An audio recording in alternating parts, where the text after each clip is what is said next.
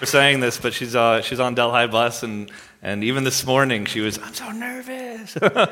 So if you've ever had to sing or play an instrument in front of people, I know you can appreciate how much practice and work goes into doing a special. And so it's always encouraging seeing our young people do that. Philippians, in your Bibles this evening, Philippians chapter number 2. I was in junior church this morning, so I didn't get to hear Pastor's message, but some of the footnotes I got was that he preached my message already, so hopefully I can come up with something a little bit different than what he mentioned, but if not, it's the Lord wanted us to hear twice, so we'll do the best that we can. Philippians chapter number 2, and we'll open with a word of prayer. Lord, I do love you. I thank you for your word. I thank you for the privilege that it is to stand behind a pulpit and to preach, and God, I do pray that you would just guide my thoughts, guide my words, help me to only say what you would have this evening. God, I pray that you'd encourage us, that you'd challenge us, and that you'd help us to love you more. We pray this in Christ's name. Amen. So tonight we're going to be talking about the incarnation of Jesus Christ. The incarnation. And the incarnation of Jesus is probably a topic that you could do a whole series on. And so I'm not going to be able to do the whole topic this evening, but we're going to look at kind of a narrowed down view of what the incarnation was, and then specifically in Philippians, we have this is what the incarnation was, and then this is the result of that, or how that impacts, or what the application is to us.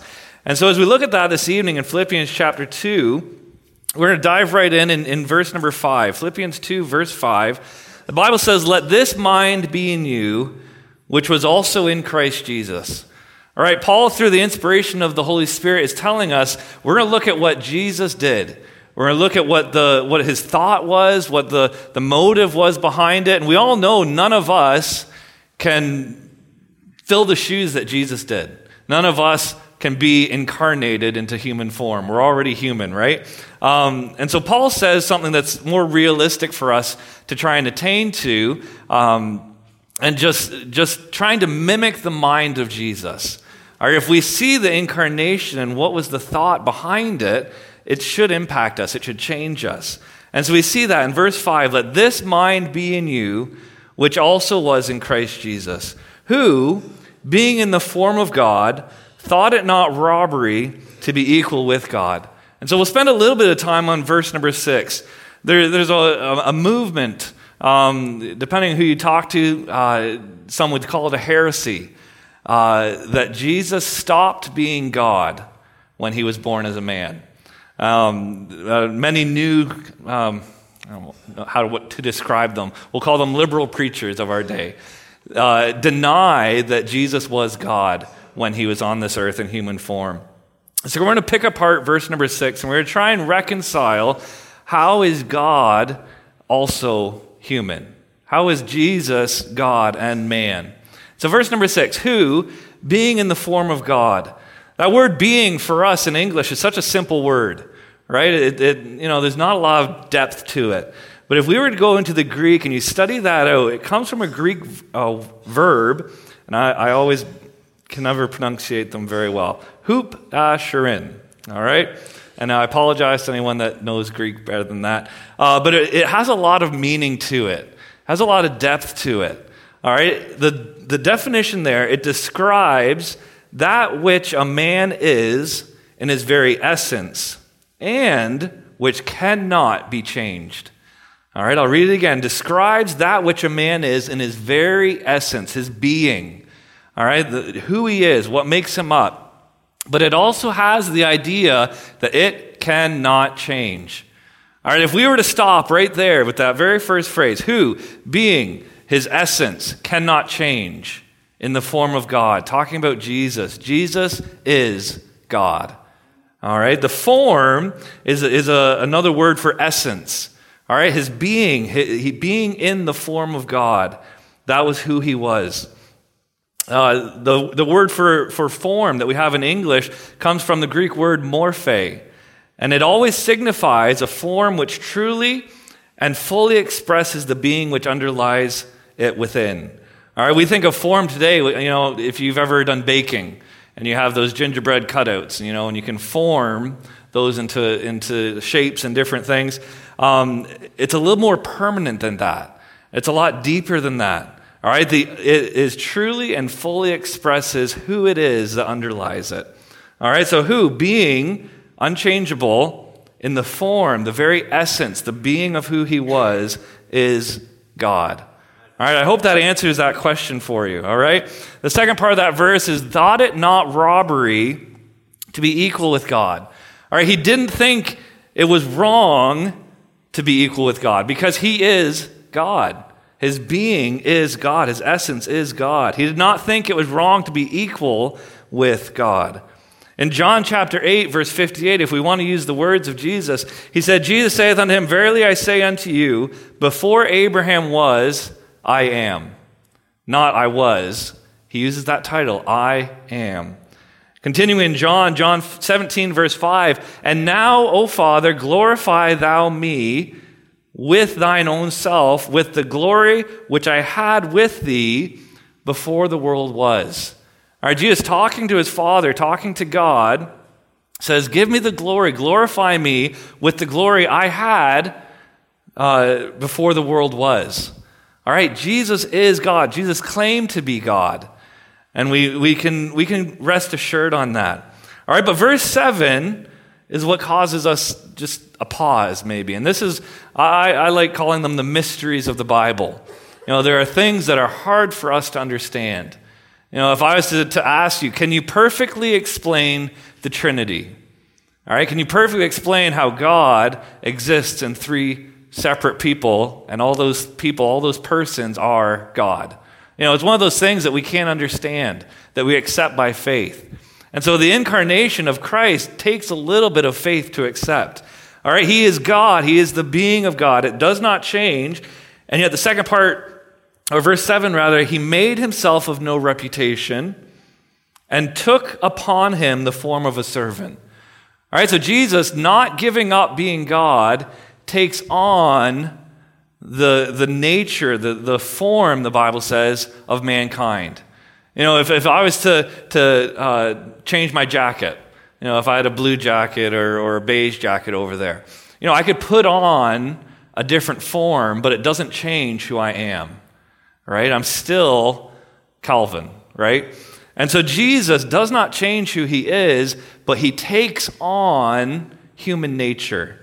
All right, he emptied himself is what one way of saying it, but not getting rid of one thing, but emptied into a human form, into a man, into a body, effectively taking on humanity. And one of the mysteries is, how do I explain how Jesus has existed for all of eternity and yet he was born in Bethlehem? His physical nature had a beginning with Mary, his mother. How do I explain how Jesus is omniscient? And yet the Bible talks about, we'll look further down in our lesson tonight, that he grew in wisdom. How do I explain that Jesus is the same yesterday, today, and forever, and yet the Bible says he grew physically, he grew in stature. He upholds all things, and yet he was weary with his journey at times. He was David's Lord, and yet also called the Son of David. He's the Lord over all, and yet he's the son of just a little lady, Mary. He's immortal God, and yet he's a mortal man. And he took on this form of a servant. Again, if we look at that word took, it's not that he was just grabbing something. That's what we kind of think. It's adding, not exchanging his divine nature for human nature, but taking it on to him. He's not replacing. He's not losing that form, that being of God. He was just taking on the form of a servant. Continuing on, he was made in the likeness of men. You know, on earth, Jesus accepted human form. He would have looked Jewish. You know, we look at, can kind of blame the Catholics for this, but Jesus was not what we picture him in stained glass and what you see in cathedrals and all the rest. He wasn't white, all right? He had darker skin. He was Jewish in descent. And so he took on the likeness of man. And on this earth, Jesus experienced the same things that you and I experience. You know, my son, wherever he is, Timbit and Toby are back there. They are learning to read and write. All right, they're in school. They're learning the alphabet. They're learning their numbers. You know, Jesus had to learn how to speak. You know, he didn't he wasn't born and instantly start having conversations with Mary and Joseph, as a little infant, newborn baby. He had to learn those things. He went through all those stages of life. Jesus grew in wisdom, and that's one that I struggle to wrap my mind around. But in Luke chapter 2, verse 52, when Jesus was in the temple and Mary and Joseph left him behind, at the end of that chapter, the Bible says Jesus increased in wisdom. Jesus, in human nature, learned. He debated, he discussed, he asked questions, and he grew, as the Bible says. He increased in wisdom and in stature and favor with God and man. Verse number 8, and being found in fashion as a man. All right, this is where we get to kind of the specific aspect of the incarnation that I want to focus on this evening, is the very next phrase, he humbled himself. The incarnation is beneficial for so many things. It fulfilled prophecy. It allowed him to die as our Savior. He was all those different things that he experienced. But the one that I want us to think about tonight is what it took to do the incarnation, to be incarnated. It took humbleness. Jesus humbled himself. All right, and he humbled himself to a few different things. As we mentioned, he was born as a baby. How easy would it have been for Jesus just to show up at 13, to show up at 18, to show up at 30? Would people have batted an eye if Jesus had come at 30? No one had ever met him before, and he just starts doing miracles. I think people would have not been too concerned. Well, where were you 5 years ago? Where were you when you were 20? I don't know if that would have been the first question, with the ministry that Jesus had. And yet God chose to experience that first 30 years because he was humbling himself. He wasn't born into a royal home. He wasn't born in a palace. He wasn't born to nobility. He was born to a common carpenter. Not only that, but the Bible says that he grew up and learned the trade of carpentry. He's called the carpenter in the Gospels as well. And so he would have just had a common job. He humbled himself. God was a carpenter. Crazy to think about. In Mark chapter 10, verse 45, the Bible says, for even the Son of Man came not to be ministered unto, but to minister. In heaven, no doubt, the angels, they minister, they serve God, they no doubt serve Jesus. And when he came to this earth, who did he have? Did he bring angels with him to meet his needs? No, he experienced the same as we do. He came not to minister unto, but to minister and to give his life a ransom for many. 2 Corinthians 8, verse 9, for you know that the grace of our Lord Jesus Christ, that though he was rich, you can talk about wealth, and they always talk about the billionaires. Who's the richest billionaire in the world? And that changes from time to time. But think about the wealth of God. Think about the riches of God. And the Bible says, though he was rich, yet for your sakes he became poor. Yet that ye through his poverty might be rich. Jesus humbled himself. One of the last things that we see before being falsely accused and then crucified was washing the disciples' feet. He was he was a servant of all. Verse 9 of our text, Philippians 2, verse 9. We missed one of the most important parts. Verse 8, became obedient unto death, even the death of the cross. It said the Roman torture and sentence of crucifixion was reserved for the most violent and vile of criminals. It was very rare for a Roman citizen to ever be sentenced to death by crucifixion. And yet Christ endured that. He humbled himself, became obedient to death, and not just any death. It'd be one thing if someone came and said, Calvin, you can save so-and-so, just take this pill, all right? And it's an easy, peaceful in your sleep. But to go through what Jesus experienced, to be beaten, to be whipped, to have his beard plucked, to be mocked, to be ridiculed, and then crucified, it was one of the most gruesome, torturous deaths imaginable, and yet God humbled himself. Jesus humbled himself for my sake, for your sake. He became obedient unto death, even the death of the cross. Verse 9. All right, Jesus accomplished all of that. That was, in essence, the reason he came. All right, and we continue. Verse 9. Wherefore God also hath highly exalted him. All All right, after he accomplished his goal, his task to be able to offer forgiveness, he now sits at the right hand of our Father, interceding on my behalf. And God glorified him, or highly exalted him. Jesus never exalted himself. He didn't walk around and say, hey, it's Pastor Jesus to you. All right? He never did that. He never, I'm reminded the kids. He didn't rebuke the kids. No, I have time for the children. He's just a humble, emptied of self to serve us.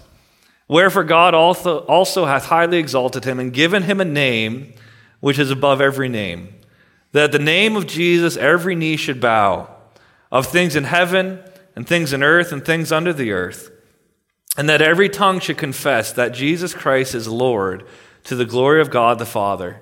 In our Sunday school class and also in our seniors Bible study, we're in Revelation. And I keep looking forward to that time when we start talking about the judgment of Satan and all the pain and suffering that he's brought to this world. And yet God gives us the prophecy of what's going to happen to him. And one day, at the name of Jesus, Satan will bow. Everyone in our lives that rejects God and would say there is no God or there's some other way to God, whatever it might be, one day they will stand before Jesus Christ, who died for their sins, and at the name of Jesus they will bow. And just a wonderful thought as I imagine that and just think about how awesome that will be. And so what's our application? If that's the incarnation, just very briefly, what is our application? And I love when God gives it right there. All right? We'll continue reading in verse number 12. Wherefore?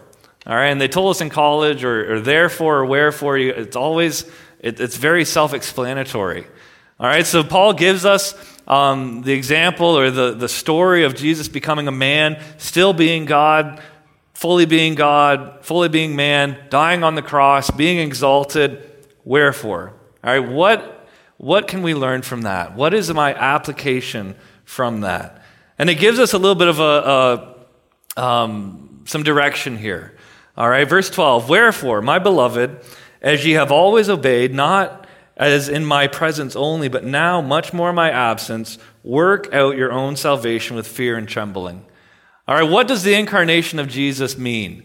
What does him humbling himself, coming as a baby, living life as a man, dying on the cross, what does that mean for me? And God is telling us, work out your salvation. That does not mean, as some people have said, to earn our salvation. That does not mean that my salvation is on my own merit or anything that I have done. What that means is to work out as if you were at the gym. All right, think of it like that. It's a very simple example, all right? Amanda and I were trying to be healthier people. And what are you laughing at? Trying to be healthier people. And so we've been watching Facebook Marketplace, and I've been picking up some weights and stuff. And so we'll work out. And Timbit and Toby, they'll come downstairs. We have a little thing set up downstairs. And they'll come down, they'll laugh, and they'll say, what are you doing, But just working out, and you're forcing your body to go through the actions, the motions, to lift some weights, to run on a treadmill. You're moving forward. All right? And think of that in your imagination. Think of that with your salvation. It's not that you are earning salvation. You are demonstrating that you are saved. You are living your salvation. You are working. You are taking benefit of being saved. All right? Work out your own salvation with fear and trembling. And that's not a scared fear. That's not fear of, I don't know what's coming. That's not fear of, I'm nervous. All right? That fear is reverence. That fear is a respect of God and a respect of what your salvation cost. And salvation is only possible because of the work of Jesus. And so, as we think about Christ humbling himself, I should just be taking advantage of my salvation. Not into sin, but I should be trying to serve God more. I should be trying to love others more. In Philippians 3, if we were to go forward a chapter, In verse 13, Paul writes, "Brethren, I count not myself to have apprehended, but this one thing I do, forgetting those things which are behind." All right, forgetting not only the bad things, all right, we all love that. I'm saved, I'm forgiven, my sin is covered. But Paul was also saying, I'm forgetting the things which are behind, I'm forgetting the good. All right, I'm forgetting what I've already accomplished, my spiritual resume. All right, that's not important. I'm going to keep moving forward, forgetting those things which are behind, reaching forth unto those things which are before. I press toward the mark for the prize of the high calling of God in Christ Jesus. The example of Jesus should motivate us to love him more, should motivate us to love others more. All right, verse 13, "For it is God which worketh in you." All right, if I'm working out my own salvation, is it really, at the end of the day, anything I'm doing? No, it's God working through me. If I am doing all the work of my salvation, that's the wood, hay, and stubble that's going to burn up. But if I can take a step back and surrender myself, here's a good word. If I can humble myself and say, God, I'm going to let you work. God, would you show me what I need to do? Would you empower me? Would you enable me? Would the Holy Spirit give me what I need to work out my salvation? All right, because it says it's God which worketh in you, and he'll change two things, both to will and to do. All right, does my heart naturally want to love God and serve God? No, I'm fallen. I have sin, right? We all do. And God says, I can work in you. I can change your heart. I can change what your desires are. I can change your will. All right? And then once I can do that, once you surrender that, once we get that worked on, we can work on the actions, the do part of that. Worketh in you both to will and to do. All right? To do what? His good pleasure. All right? Not my will. All right? Even Jesus said that. Not my will, but thine be done. Right? The work of God. It's a matter of us surrendering. And it's weird to think that to work out my salvation, I actually have to take a step back and let God do the lifting and let God do the work. Verse 14, and here's some I don't know what you call it, nitpicking. Here we go. Verse 14, do all things without murmuring and disputing. Now what's the difference there? Murmuring and disputing. Murmuring is our private complaining. Murmuring is what we say behind closed doors. Murmuring is what we say in our own thoughts. Murmuring is what we say to our wife when no one else is around. Our disputing is public arguing, conflict, just disagreements. And I understand that we have those, but we can be civil about it. We can be Christ-honoring about those disagreements. And he says, okay, so let this mind be in you. And then he tells us about Jesus humbling himself. Wherefore, and then he gets to, hey, watch what you're saying. Watch your attitude. Murmurings and disputing. In 1 Peter chapter 2, verse 21, "For even hereunto were ye called, because Christ also suffered for us, leaving us an example, that ye should follow his steps, who did no sin, neither was guile found in his mouth, who when he was reviled not again. When he suffered, he threatened not, but committed himself to him that judgeth righteously, who his own self bare our sins in his own body on the tree, that we being dead to sins should live unto righteousness, by whose stripes you were healed." If anyone had a legitimate thing to complain about, it'd be Jesus. All right? Unjustly accused. I remember that in high school and school where maybe your friends got into trouble and you got the detention too, and you're like, I didn't do anything. All right? Unjustly accused. All right? But I've never been beaten up for that. I've never been whipped for that. I've never been crucified for someone else's sin. And Christ did that for us. And the Bible says he left it, or he leaving us the example. No guile was found in his mouth. Verse 15 will continue, "That ye may be blameless and harmless, the sons of God without rebuke." Those three words, blameless, harmless, and without rebuke, all essentially mean very similar things. All right, blameless is free from fault or defect. Without rebuke is almost the exact same as that. Spurgeon had an illustration in one of his sermons, and he said harmless would be as if you cut the horns off the bull. All right, not just that you have a nice bull, but that the horns are eliminated. They cannot harm, even if they wanted to. The comparison would be a sheep. Sheep do not devour like wolves. They can't devour. All right, they just, that's not in their nature. And so that's the idea here, harmless. Not that you have an anger and you're always just holding it back, but that it's not even in your nature. It's something that's been removed from who you are. And that's what we're trying to get to. Blameless, harmless, the sons of God without rebuke. And he tells us in the midst of a crooked and perverse nation. All right, we hear a lot about that. Is our world wicked? Is our world what the Bible says, crooked and perverse? Absolutely. And sometimes we'll sit back and say, oh, well, that's my excuse. I'm justified in my reaction. And God says all these things, and he says it does not matter, even if the world is horrible. In the middle of a crooked and perverse nation, I want you to be blameless. In the middle of a world that hates me and hates everything to do with God, I want you to be harmless, without rebuke. All right, in a world that is full of sin, I don't want you to be complaining. I don't want you to be murmuring. I don't want you to be disputing. And I want you to do it, and I want you to have the mindset that Jesus had of humility, of humbleness. All right, the second part of verse 15, among whom ye shine as lights in the world. And I think this reveals the motive. All right, we've seen kind of the method of incarnation and humility that was there, but the motive, I believe we see here, among whom ye shine as lights in the world. Why did Jesus come to the earth? To save sinners. Why are we being sent out? Why did God leave us here? I got saved when I was 12 years old. Why didn't God just take me to heaven? Why am I still here? To tell others about him. Among whom, in this wicked world that we live, we are lights. All right, we are supposed to be, let me say it that way, we are supposed to be lights. All right, how bright does our light shine if I'm the guy that's always complaining? How bright does my light shine if I'm the guy that's always fighting with a coworker? Cody especially, What if we come to blows every Monday morning? How does that reflect back on God?